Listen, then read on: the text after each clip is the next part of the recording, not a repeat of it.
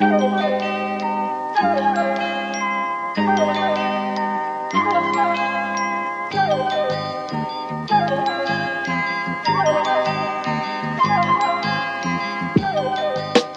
last line in Mark Fisher's unfinished manuscript, Acid Communism, reflects on the 1970s socialist movement in Bologna, when utopia seemed at hand but has since been lost. He goes, "We must regain the optimism of that moment, just as we must carefully analyze all the machineries that capital deployed to convert confidence into dejection. Understanding how this process of consciousness deflation worked is the first step to reversing it." This has been Mark Fisher's entire lifelong mission. Understanding how the process of consciousness deflation worked and taking the first steps to reverse it. Fisher was a radical cultural critic, political theorist, academic, whatever you want, probably one of the most significant in Britain in the last couple of decades. Among his sort of more famous work was the book Capitalist Realism, which I hope many of you have read. Interestingly, my mother just read Capitalist Realism and loves it, but found it extraordinarily depressing, which I guess is kind of the right way to read Mark Fisher, because he's not a writer that really pulls a lot of punches. His whole skill set lies in making obvious and sort of stating very coldly exactly what is wrong. Exactly all of these things that feel wrong. When you hear of some initiative to increase coding skills in disadvantaged populations or whatever, Mark Fisher is one of many voices, telling you why it won't work, but why at the same time it's so incredibly necessary for capital to continue convincing you that it will work or that we live in a tolerable scenario. So that's all right. Sorry, I'm already getting distracted. I'm going to get distracted frequently because Mark Fisher is probably one of my favorite writers. Was unfortunately probably one of my favorite writers. I find when I read him, it's cathartic because it tells me I'm not crazy for seeing what is obviously in front of my eyes and thinking what is obviously the truth. So I'm getting slightly distracted. Among his other achievements was he founded Zero Books, which published Capitalist Realism, then went slightly reactionary, and later Repeater Books, which published this volume that I have read several times. Well, it's the bits that interest me several times for this series, K-Punk, which is the name of his blog. Additionally, he's written extensively on music, movies, films, books, all within this lens of wondering how they represent the present, past, and future, and how they do it in such a way that either can flatten or broaden the world of possibility, that can diminish your confidence in your own ability to run your own life and build a future that works for you, or just tell you that it was better before, or that it's always been this way, that there is no alternative. He was writing against the culture of there is no alternative. And he is outrightly, or I should say, before I keep talking about it in the past tense, that he took his own life in 2017. He always dealt with mental illness, and he was particularly interested in the relationship between capitalism and mental illness, in the ways in which the stress of constantly having to make economically optimizing decisions and constantly having to accept a slightly diminished view of your own future could quite reasonably drive you crazy. but he was a pointed critic whose outright detestation of modern political smarm is ultimately a genuine pleasure to read. If only because it is, as long as the gray stupidity of neoliberalism remains the definitional force of our world, timely and penetrating. So here's a quote from one of the K-Punk essays. I can't remember which one. I wrote down the essay for most of these because K-Punk is a book of essays. But I'll get into that in a sec. This is about Tony Blair.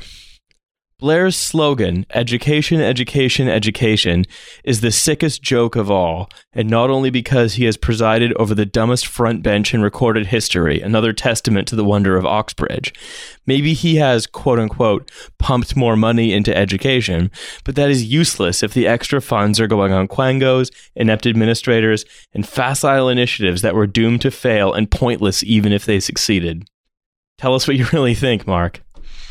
So this gets to the core of Fisher's criticism. He is unwilling ever to defer to authority and is completely unwilling to accept simple, instrumental smokescreens. So funding for education versus what the funding is spent on, and general cynicism. Smart fixes and initiatives that don't deal with underlying power structures and don't deal with underlying problems are unlikely to result in lasting changes. So we know the problem is a lack of resources going to the students. Like, we know that schools don't have books. We know that schools don't have enough teachers. We know that schools are teaching to, moronic and mind-shrinking tests. And anyone who says that what we're going to do is, create a means-tested incentive program to put Oxbridge graduates in schools for 2 years so they can bring some of their smarts and inspiration to the youth before then going on to banking jobs or whatever is utterly facile in the face of these extremely obvious problems. And what I like about Mark is that he was completely and utterly unwilling to even take seriously the idea that this tinkering around the edges of our society was anything but a sort of acceptance of defeat for the forces of popular liberty. And so the other thing about Fisher is that he was always a dialectician. He's not interested in looking at single causes and single effects, inputs and outputs, but processes, how things interact and influence each other, and how oppositions between them produce new things. So Fisher is not so facile that it's not so silly that he's going to write about TV as though if TV became better, then capitalism would fall apart. But at the same time, he's not such a sort of reductionist thinker that he doesn't understand the role that entertainment media plays in, I guess you could say, reducing our ability to understand our own situation. Remember that quote from the beginning, understanding how this process of consciousness deflation worked. So that would be the thing that lets us just throw up our arms and say, well, I guess Blair's means tested fucking shit is going to be the thing that fixes education, maybe. So that's a consciousness deflated position, is the first step to reversing it. So he's interested in looking at the totality, and K-Punk certainly does represent a totality of thinking, because Mark wrote across, because he was primarily a cultural critic. He came out of the Cybernetics and Culture Research Unit at the University of Warwick, which was started by Nick Land and Sadie Plant. And between those three, there was also Steve Goodman, who was Code 9. I have the book with me. I only just knew Code 9 offhand because I like his music. Okay, we got Jake and Dinos Chapman, Matthew Fuller, Ian Hamilton Grant, Ray Brassier, Kodwo Eshun, tons and tons of people. It produced this real kind of flowering of thought. Any case, and he was, and the thing about this group is that they were not just interested in one or another thing, nor was Fisher. Um, and this is Fisher's unpublished writing. So while you might find discussions of stuff like capitalist realism, you won't find the actual text. Or let me say unpublished. It was published on his blog. So he kept this K-Punk blog. And it's like a blog in book form. And I think some of the articles are probably still up online, but like the whole process of putting this book together, Darren Ambrose at Repeater did. It's all about finding. He was talking about how he's finding these dead links of these conversations that you can half recover. And as much as Fisher was obsessed with the idea of haunting, it seems quite fitting. I'm also going to try to avoid some of his more famous writing, such as Exiting the Vampire's Castle, and focus a little more on the cultural than the overtly political. Because that's the thing. I've picked the concepts I want to talk about in Fisher for this book club. And there are going to be some of you who by the end of it are shouting at your phone, being like, oh, you missed the most important bit. But that's the great thing about Fisher. I could do so many more of these book clubs about this book, and spoiler alert, I probably will, because the breadth is just sort of so intense, and all the essays are so short. Many of them are just a few pages, but the sort of the ability, Fisher's ability to make a single point so incisively and furiously and coldly really comes across. So let's outline a couple of key concepts before we carry on. Some of you will again probably know this. I think many of you might have probably read capitalist realism before, but let's just quickly go into it. Capitalist realism, and now this is from the book Capitalist Realism, and not this book, K-Punk. Capitalist realism, as I understand it, cannot be confined to art or to the quasi-propagandistic way in which advertising functions. It is more like a pervasive atmosphere, conditioning not only the production of culture, but also the regulation of work and education, and acting as a kind of invisible barrier constraining thought and action. And this is an idea that sort of comes out in Zizek as well, which is sort of the idea that it's easier to imagine the end of the world than the end of capitalism. Well, capitalist realism is a way of seeing the future that defines what's realistic and what's not, and what's even believable. So, like, a lot of people, okay, I'll give you an example. You ever have a conversation with someone, maybe a family member or whatever, and you're saying like, actually, I believe that we should be striving for a world where we don't have to work, as opposed to, a world in which everyone's employed doing menial labor or whatever. They'll say, yes, but if no one works, then nothing will get done, because they can only imagine a world in which the capitalist employment contract and the profit motive that's held by an individual or a shareholder is the way to get anyone to do anything. Alternative concepts of organization aren't even there to be debated. They're fantasism. So this is why I think, like, when you say you're a socialist, people don't take you seriously, because they're like, well, no, they'll say, oh yeah, well, how would anyone get motivated to work if they didn't have to? Owned. It's like, yeah, damn, I've never thought of that. You really owned me, Uncle fucking Hardmaster. Like, I didn't think of that one basic question, because I noticed that when they ask you that question, they never seem interested in the answer. They're asking it to you as a symbolic rejection of what it is that you think. They're not trying to get at what it is that you think, because whatever you think is ridiculous. It's their way of telling you you're ridiculous. And that is capitalist realism in action, socially, that you've probably all experienced.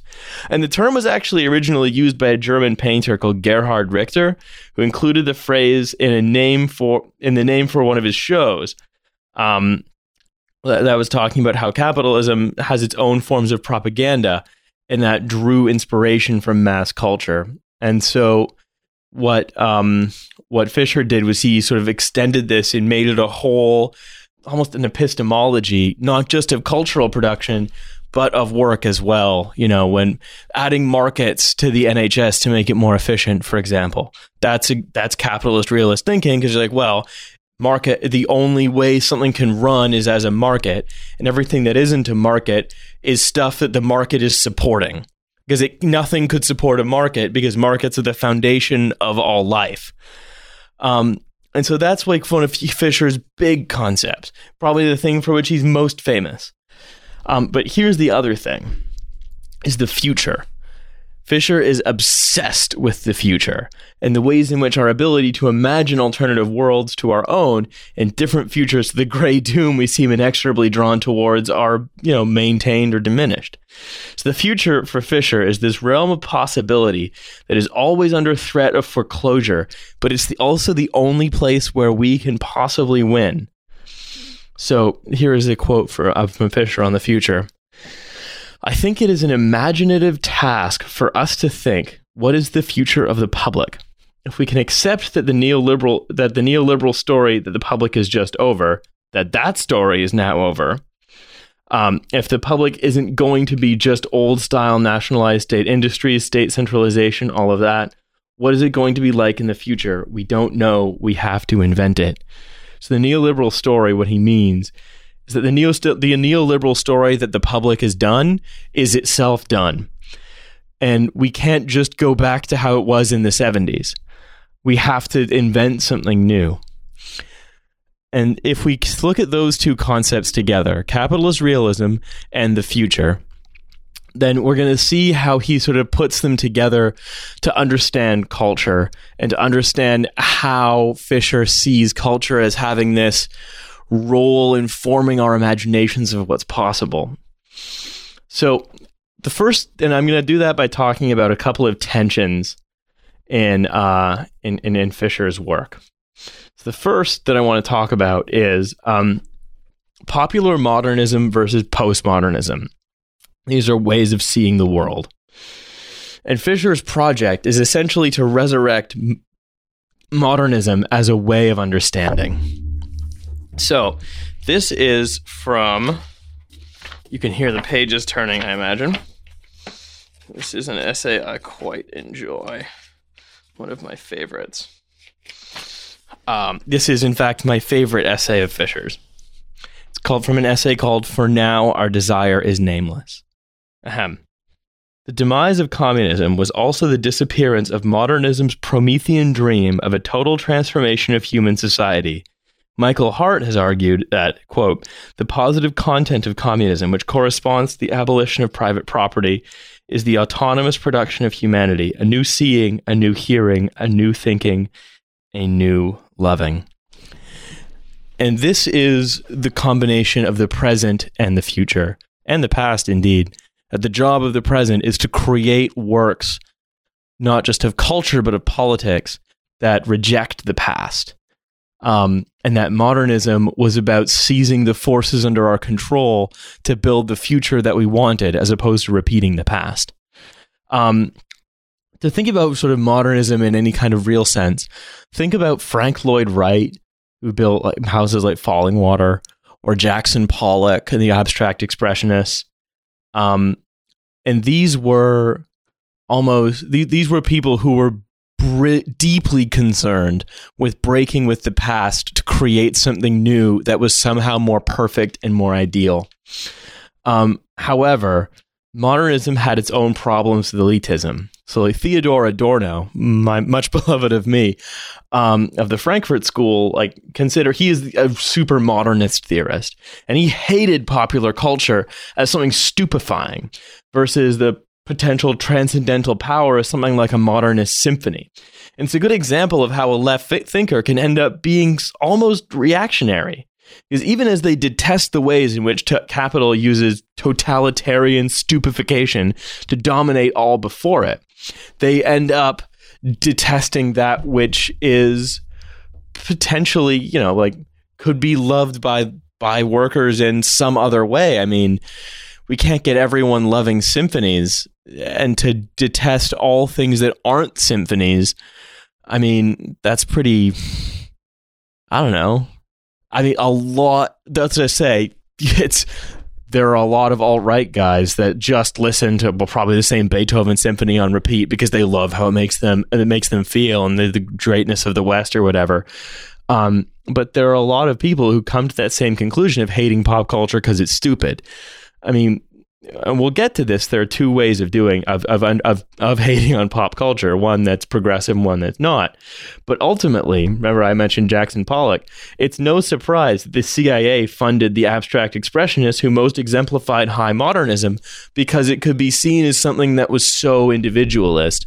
And that made the Soviet painting style at the time of socialist realism seem sort of hidebound and boring. And people have told me that my love of German techno, in particular, given how technical, complex, spare, and, to be honest, physically inaccessible, most of the clubs are to most people, is kind of a high modernist opinion. Fair. So,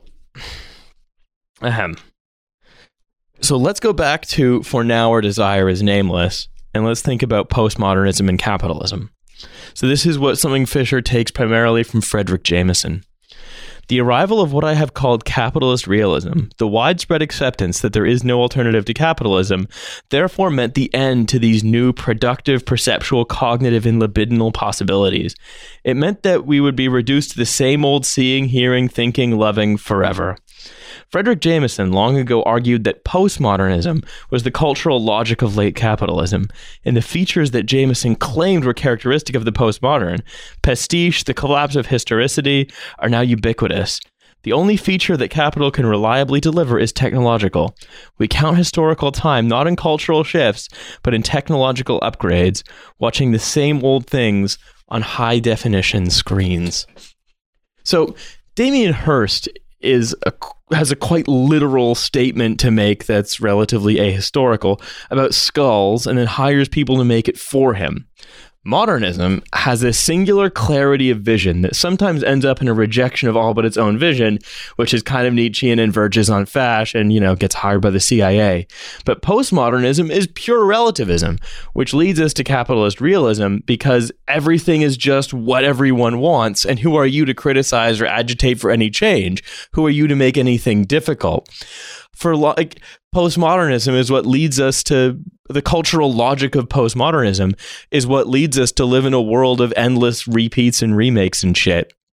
Thank God we don't have to hear a new story because we already know what people want and we can just make pastiches of it. We don't have to have any kind of vision of the future because we accept that no vision of the future is possible. And so where does that leave us? Does that leave us between high modernism, which is vulnerable to CIA funding, or postmodernism, which, gives us Jurassic Park 12, The Search for Spock? This is where popular modernism comes in, and this is what Fisher is doing.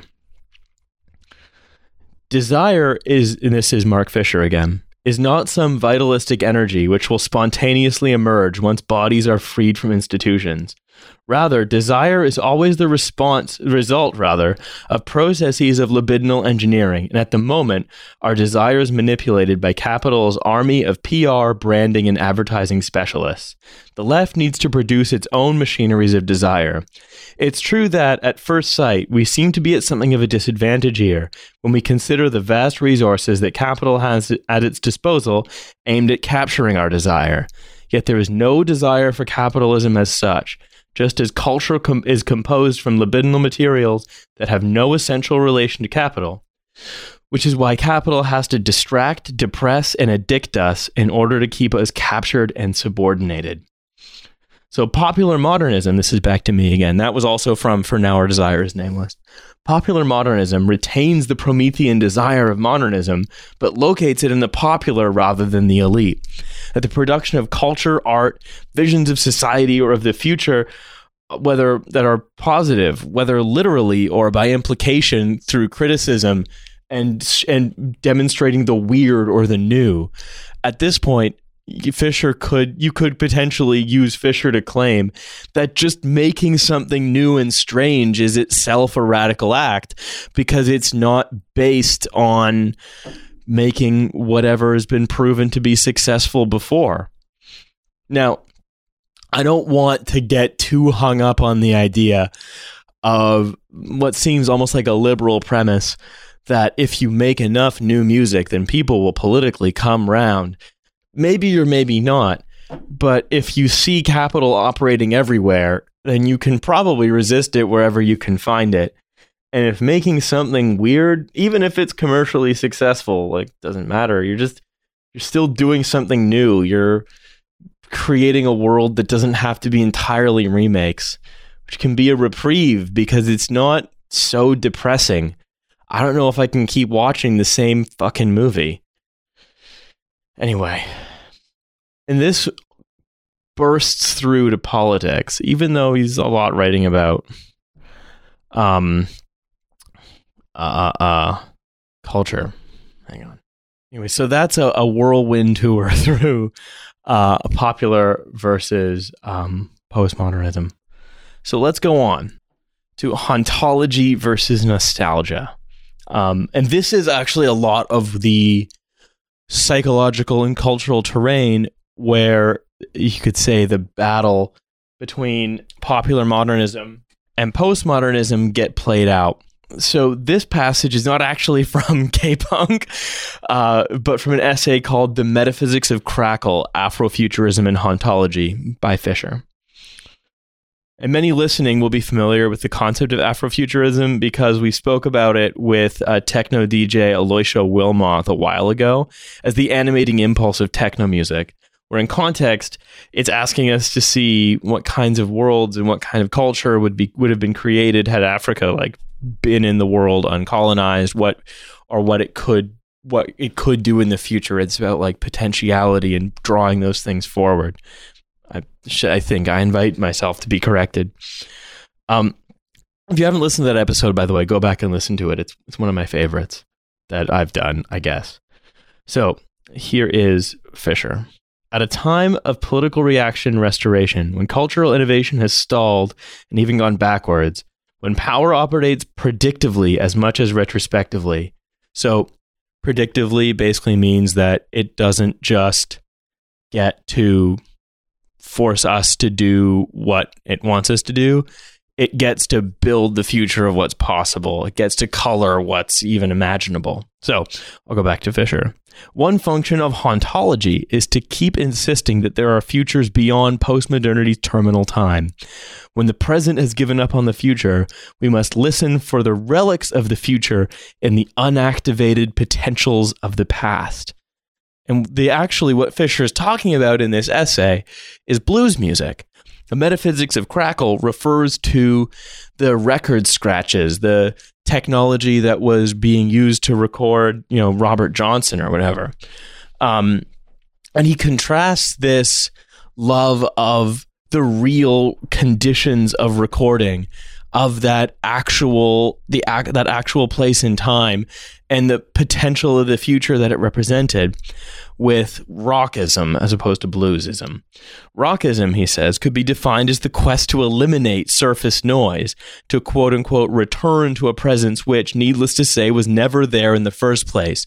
The perfect, authentic, real, irreplaceable moment of musical creation that is so slick and smooth and wonderful. Hauntology is a coming to terms with the permanence of our dispossession and the inevitability of dyschronia. We are haunted by the record crackles, in other words, which become a part of the music. So hauntology exists all around us. It's not nostalgia, which is the yearning for an imaginary past, but the understanding of lost futures, whether musical, political, architectural. And the metaphor of the ghost that Fisher uses is not accidental. It's about these visions of the future from the perspective of the past that have become foreclosed upon by power. So if we go back to the beginning, to the quote from Acid Communism, he says, we must regain the optimism of that moment, just as we must carefully analyze all the machineries that capital deployed to convert confidence into dejection. The loss of that moment in the 1970s, that that is hauntology. Walking around Britain's formerly nationalized pubs is hauntology. Seeing the society we were building that we got diverted from is hauntology. Even reading about about signing on to get non-means tested benefits because you're unemployed. All of this is haunting, not just of what it was, but what it could have been developing into. So this is from Acid Communism again. The principal agent involved in the exorcism of the specter of a world which could be free is the project that has been called neoliberalism, best understood as a project aimed at destroying, to the point of making them unthinkable, global experiments in, among other things, democratic socialism. So this is hauntology politically. Fisher is interested in it as a cultural phenomenon, which we might think of as nostalgia for modernism. So this is from a section of an essay called Nostalgia for Modernism. Hauntology is the counterpart to the nostalgia mode. The preoccupation with the past in hauntological music could easily be construed as nostalgic, but it is the very foregrounding of temporality that makes hauntology differ from the typical products of the nostalgia mode, which bracket out history altogether in order to present themselves as new, indie being the equivalent of mock Tudor. So he really, really, really does not care for what you might refer to as, indie landfill style indie rock. Who boy does he not like it? Because it's so anodyne. And what it does is it looks back to something else and tries to copy the energy of something that was really inventive. And this is the essence of sort of postmodern, affirmative kinds of culture. It papers over the temporality, the cracks, the difficulty, the faults, the crackles in the recording. It doesn't allow for roughness. We like indie rock because we're culturally nostalgic for how we felt when rock was new.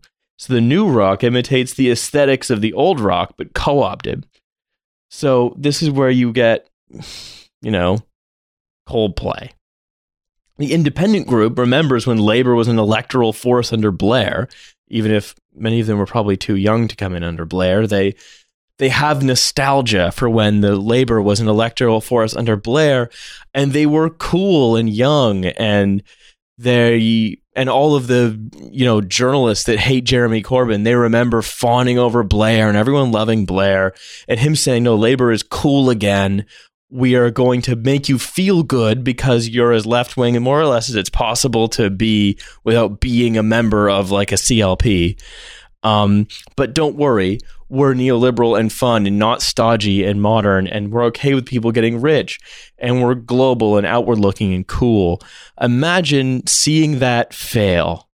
Imagine seeing that whole project not just be responsible for one of the greatest crimes against humanity, certainly the greatest in this century, and one of the greatest in the last 100 years. When I say this century, I mean the 21st century, and certainly one of the greatest of the last 100 years.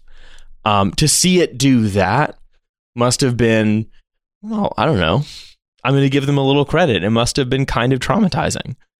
And a lot of them, rather than accepting that their bae Tony Blair fucked up or was actually just evil the whole time, they were like, no, I believe we should have gone into Iraq. Or, oh, don't blame him for Iraq. Iraq. You're always bringing up Iraq. What about the good things Blair did, etc.? This is nostalgia. Whereas when this young socialist tendency in Britain is agitating for change and citing the legacy of just publicly owning stuff, I'd say that's hauntology, because because we know that we are living in the ghost of that future. We know that we could have it better. Whereas the Blairite politicians, the independent group people, they just want to feel good again. They want to feel like they felt in the 1990s. We want to be able to get around on trains and feel like we have, a right to the wealth that's produced by our society. And that's the real difference, is that they want to go back to the past, whereas we understand that there was an opportunity for a better future.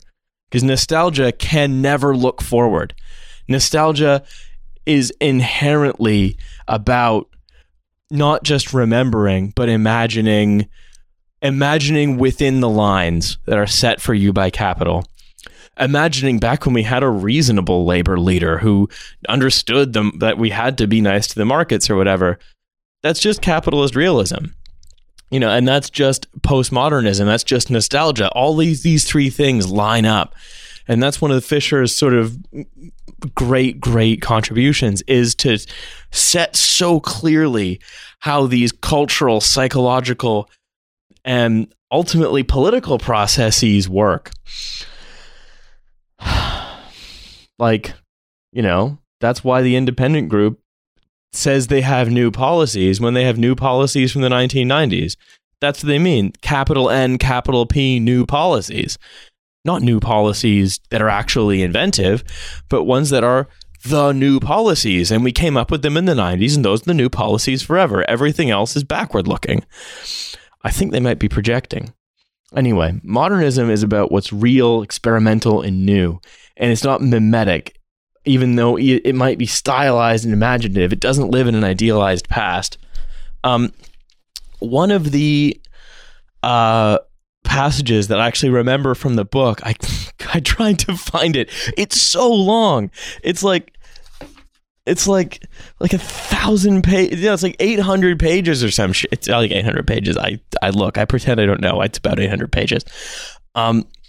But I remember there was this one passage where Fisher was talking about, just randomly, just something he see, because it's about these things that set him off. It's not about, here's my essay on this. It's just I saw this thing today. It made me think of this.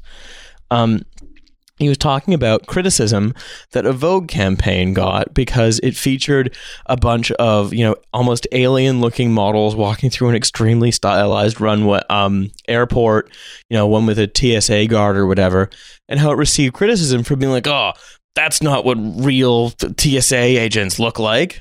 And it's like, that's more interesting. That's more stylized. That's more creative than, money like actual creative endeavors that just imitate what's out there or what comes before them, and this is the tension that exists in popular modernism, is between inventing new worlds and denying the complexities of our own, because it's not inventive to make a fashion campaign that's sort of supposed to be weird and unusual and imaginative and strange, and have normal looking people in it. That's very odd. And then these things that are like, think of the sitcom Modern Family. It's like, they're just like us. They're just like normal people, etc. Because they have all of the acceptable aesthetics and what have you. But it's much more. And so it's much more real looking superficially, but equally it papers over the actual hard to watch difficulties of family life. So, I mean, in that sense, it's a kind of almost a reaction to kitsch as well, but I digress slightly. So let's go back to hauntology and nostalgia, because, by the way, hauntology and nostalgia lives in a tension between portraying the real and inventing something new. So too does hauntology and nostalgia live in a tension between understanding the futures of the past and pushing forward into the future. And again, Fisher is not interested in these things in a single point. He's interested in these tensions. He's interested in them in motion. He's interested in the libidinal energy that comes from the difficulty of tangling with these things. So the end of the hauntology section not the end of the hauntology section. I mean, this thing's really all a big hauntology section. But the end of this particular section, Fisher says that Blairism has consolidated and outstripped the ideological gains of Thatcherism by ensuring the apparently total victory of PR over punk, of politeness over antagonism, of middle-class utility over proletarian art. This is now back to me. In a sense, it's the artistic hegemony of Coldplay and the social-political hegemony of the types of people who listen to Coldplay. So, is pop undead is the next essay I'll be talking about. The subtitle to this section, I guess, could be called Why It's Not Necessarily Classist to Hate on Love Island, but it might be okay. So, there's this concept of nihilation. What pop lacks now, Fisher writes, is the capacity for nihilation, for producing new potentials through the negation of what already exists. Just because something is current doesn't mean it's new. Saying that pop was better 25 years ago is not to be nostalgic. On the contrary, it is to resist the ambient, airtight, total nostalgia that can not only tolerate but delight in the latest regurgitations on the indie retreadmill. God, he really fucking hates indie rock. I mean, I'm not a big fan of it either. And that's mostly, they're like, oh, Riley, why do you like techno and PC music so much? And I'm like, because it's different and challenging. And it's not just, they say, oh, it sounds the same all the time. As though fucking like Bastille doesn't sound exactly like the other, fucking middle-brow arena rock acts or all that yacht rock shit doesn't sound exactly the same as one another. You just like it because it has melody and words and stuff. I might actually link that Afrofuturism and Crackle bit in it because it talks about how like privileging melody and words over other forms of music is, again, really just sort of denying that there are other legitimate forms of musical communication. But let's go back to how people criticize and engage with pop culture generally. Do they hate it because it's not intellectual, i.e. because it doesn't have class signifiers, or do they hate it because it's anti-intellectual, because it shuts down the possibility of new things? It forecloses upon invention, and it's just sort of marketable products churned out over on the basis of accurate customer data. So is pop challenging or joyful, or does it shut down the critical faculty entirely? Is it challenging and new, or does it just recapitulate something else? I don't know enough about Love Island to know if it's annihilating, so if it's engaging in creation through negation, or affirmative, modern or postmodern. I actually genuinely don't know. It's fun to make fun of, but I haven't watched enough of it to really understand. But in this chapter, Fisher was talking about music. So mainly the Arctic Monkeys, Jack Johnson, and other harmless but critically acclaimed music with like a plastic relationship to the rest of the world itself and, one another. And one thing that this music has a strong connection to is performative intellectualism, like reporting life as it really is, rather than imagining something new, looking forward, or even being difficult, rather than facing up to the challenge of making something groundbreaking that can be understood on a visceral level by most people. The Coldplays of the world retreat into the purely symbolic, mimetic forms of meaning that are meant to resonate with other middle-class people looking to reassure their own middle-classness. In effect, Fisher is hating on pop's capture by the boring smarm of the middle brow. Can anyone listening to this really think of anything fucking worse than middle-brow entertainment and middle-brow cultural production? I really think, actually, if you want the ultimate in middle-brow culture, you really have to look no further than Sherlock. Sherlock is a series that has Benedict Cumberbatch and Martin Freeman and various other of the great and good of the British television industry. And what it does is it recapitulates the Sherlock stories in a sort of slick and modern way, but it does so while basically just bowing down in worship of its main character's incredible genius and imagining that the world is largely controlled by a bunch of mega geniuses who are playing an inscrutable game of chess with one another. It's references, and it's full of references that it's making quite on purpose to its mainly middle-class Guardian reading style audience, that it knows its mainly middle-class Guardian reading style audience is going to get, so they can congratulate themselves in being middle-class Guardian readers.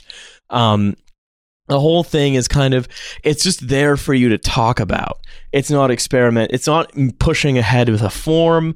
It's not making something new. It's certainly not a working-class piece of art. And the difference is between a working class piece of art and a piece of art working class people like is that it's not. It's performative. It's just for something to be performatively middle class is for something to be, I think, so anodyne as to be unchallenging. It's for people for whom the system largely works and who basically don't really have problems, who just want to sort of to engage in self-congratulation, to have no consequence, to have no blood and guts and nothing real. And this is why, I mean, Sherlock, the TV show, doesn't have blood and guts. It's just there for entertainment. Sure. But you learn a lot more about the world, especially as a kid, from stories than you do from the fucking news. I mean, it's there to color, not necessarily to color, but it's there and it colors your thinking about what's possible. And that whole show is about the worship of intelligence as a concept. It's not saying you're intelligent because it doesn't present the shows, the mysteries as puzzles that it's possible for you to solve. Like, they don't go through the process of making an actual puzzle. It's just there, and then Sherlock solves it with his genius, and everyone gawps at Sherlock. I couldn't imagine a show that exists more to reaffirm a world in which, like, Mark Zuckerberg and Bill Gates own half of all the wealth each than Sherlock, because it talks about the, like, natural power of just intelligence in general as a basically good thing that is the organizing force of more or less everything. And what could be more middlebrow than that, and Coldplay and all that shit? So here's an example of something I actually do like. I'm not going to talk about techno again. I'm actually going to finally talk about PC music in some depth. I still love it. It's been around since 2013. It had its moment where it was all over the newspapers, like 2014, 2015. I've been listening to it basically the whole time since I found it on SoundCloud many years ago, and I've just never really gotten over it. And I think that's because it is trashy pop, gleefully stupid, overwhelmingly sort of plastic and sort of faux corporatized, but it is most certainly not middlebrow because all of this is done very, very much on purpose. And it is something completely new. So we'll cut in a piece from a sample of PC music here. Shake, shake, shake it up and make it fit.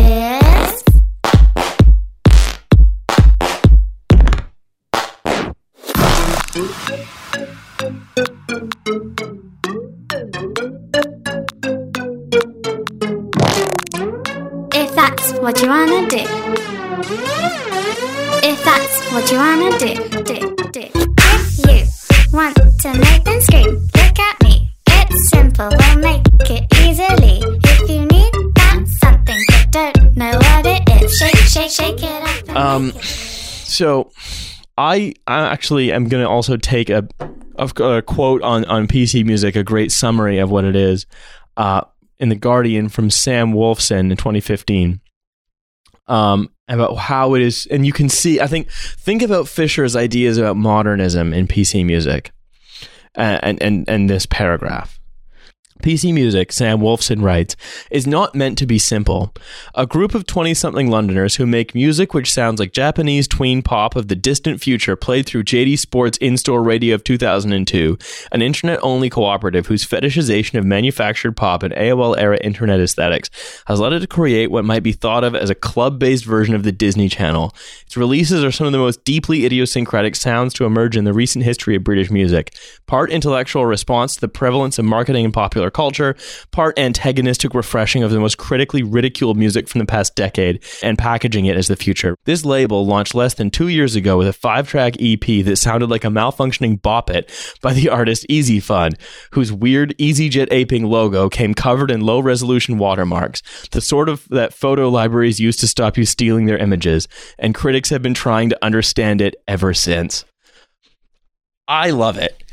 But also, I think one of the things to think about is to ask the question: is something like PC music? Maybe I'll cut in one more track here. Where's the Bentley at? I've been waiting for like 20 minutes. Where's the Bentley at? God, 20 minutes. Oh my God! I'm gonna be such a hot guy tonight. Friday night, time to get drunk. Go to the party, time to get drunk. Arrive in the Clio game, driven by a hunk. Straight to the bedroom, driven by a hunk. Plenty boys in the yard. One look at me, and they get hot. On stone, ready to bone, like Medusa on a party throne. Is it pastiche or is it inventive? Is it parody or is it something new? I mean, actually, Sophie is one of the main sort of breakout stars of PC music, is a friend of a friend. And my friend was telling me about how what she used to do was create these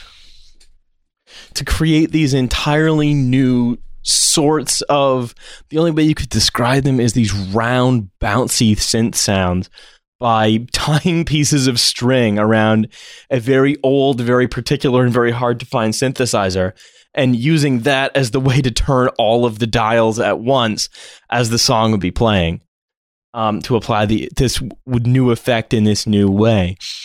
And I think that, modernist art isn't always completely weird, inventive, and new, although it is certainly always inventive and new, but it doesn't mean it can't bring old things with it. We talk about Annihilation as a dialectical process. It's the negating of what's there by the creation of something new. And if we think of something like PC music, like Wolfson says, as a way of taking marketing and popular culture and turning it into something that's so weird and off-putting to most people as to be unmarketable, and to at the same time take these aesthetics that were dismissed as trashy by the same kinds of people who probably loved Blairism and Coldplay, and presenting it as something far more intellectually interesting and forward-looking than any of them could even understand. I mean, if that's not a modernist project, I don't know what is. And I think we can also take that as our moment to step back even to Love Island for a second and look at the most common criticism. It's stupid and it makes people that watch it stupid. More people apply to Love Island than apply to Oxbridge, etc. This criticism of Love Island in this case is that it's not a cultural product intended for the upper classes. What is this but a ritual pouring on of derision onto something? At the same time, abandoning any kind of critical faculty altogether amounts to what you might call, or what Fisher calls, deflationary hedonistic relativism.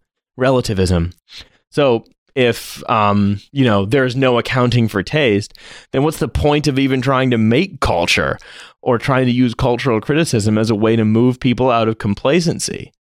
I think the best way to think about it is, again, the way that Fisher does. Does it have a vision of the future, even if it's an implicit one based on the shortcomings of the present?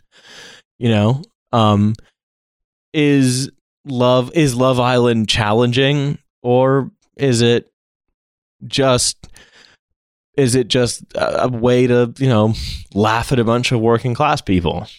Again, I don't know. I haven't really watched it, but it seems to be the cultural touchstone that exists for us, of where the popular culture is and where the derision is ritually poured on.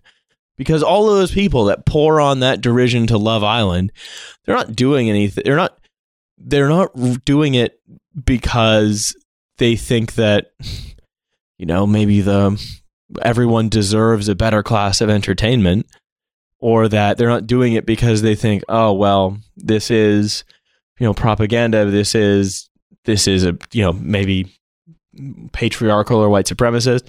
It's like, I'm going to signal myself as middle class. I'm going to do that by sort of heaping scorn. I'm going to be this kind of useful idiot. And so, like, we seem to have come quite a ways out of capitalist realism, but let's zoom back up again. Let's keep ourselves rooted in our first paragraph. We must regain the optimism of that moment, just as we must carefully analyze all the machineries that capital deployed to convert confidence into dejection. Understanding how this process of consciousness deflation worked is the first step to reversing it. So asking what we might think of Love Island, when it probably is the most commonly consumed by many of the young working class that we're trying to bring over to socialism, understanding how that works, where its libidinal energies are coming from, is crucial. Hell, it might even have fucking revolutionary potential. I have no idea. But I guess my way into this has been PC Music, which is taking and annihilating the this kind of boring marketed plastic pop music and representing the marketing in plastic as something radically weird and new. And so, we can then take that picture, that question, does it have a vision of the future, even if it's an implicit one based on the shortcomings of the present? And then we can use that as our lens through which we can view most culture, because we can ask ourselves, is it deflationary or inflationary? Is it something that is there something here that we can use as a radical wedge? Is there something radical about it? I doubt there's anything radical about Love Island, but at the same time, we can understand the way that that the ritual pouring on of scorn does nothing but sort of, rubbish the working class, reinforce a middlebrow aesthetic that does nothing but in itself reinforce the greatness of capitalist realism, because quite often you'll hear, it was better before we had Love Island, because it's nostalgia. And that's what I mean. All of these concepts are interconnected with one another. Because Fisher is a good dialectician. He's not a positivist or empiricist interested in static causal relationships. He's interested in processes, dynamics, and the world in motion. Capitalist realism is, as I've been talking about, as much of an economic as a cultural phenomenon. And breaks in the gray flatness are important to find. If you can find a piece of music that helps penetrate that curtain, a modernist work that doesn't shy away from the cruel absurdity of postmodern neoliberalism, that reminds you that you're not imagining things, that you can bring catharsis to fight a little harder campaigning, or it may support you in the fight against your boss or anything. I mean, in effect, we're taking every little helps back from Tesco's. Jeez. This one is taking a lot out of me, folks. Anyway, I want to go back now to the last paragraph of the essay, For Now Our Desire is Nameless. But if we are no longer to define ourselves negatively by our opposition to capital, what will be the name of our positive project? I don't believe the old signifier communism can be revived for this purpose. It is now irretrievably tainted by terrible associations, forever tied to the nightmares of the 20th century. At the moment, our desire is nameless, but it is real. Our desire is for the future, for an escape from the endless impasses of the flatlands of capital's endless repetitions. And it comes from the future, from the very future in which new perceptions, desires, and cognitions are once again possible. At some point, the name for our new desire will appear, and we will recognize it. Yeah, it's true. I think if we take that passage And then if you look at John McDonnell's pull quote from the back of Economics for the Many, which Verso have kindly sent me, you'll see that what he has written is, "We are seeking nothing less than to build a society that is radically fairer, more democratic, and more sustainable, in which the wealth of society is shared by all." And again, I don't know if we have a name for it, but I'm pretty sure that that is more or less our desire. And I can only imagine that whoever in John McDonnell's office wrote that was probably familiar with Mark Fisher. Anyway, it's through culture that we eventually unlock our imaginations, and that this thing might find a name. Anyway, I'm gonna go to dinner with Milo, Olga, and Alex now. Bye, everybody.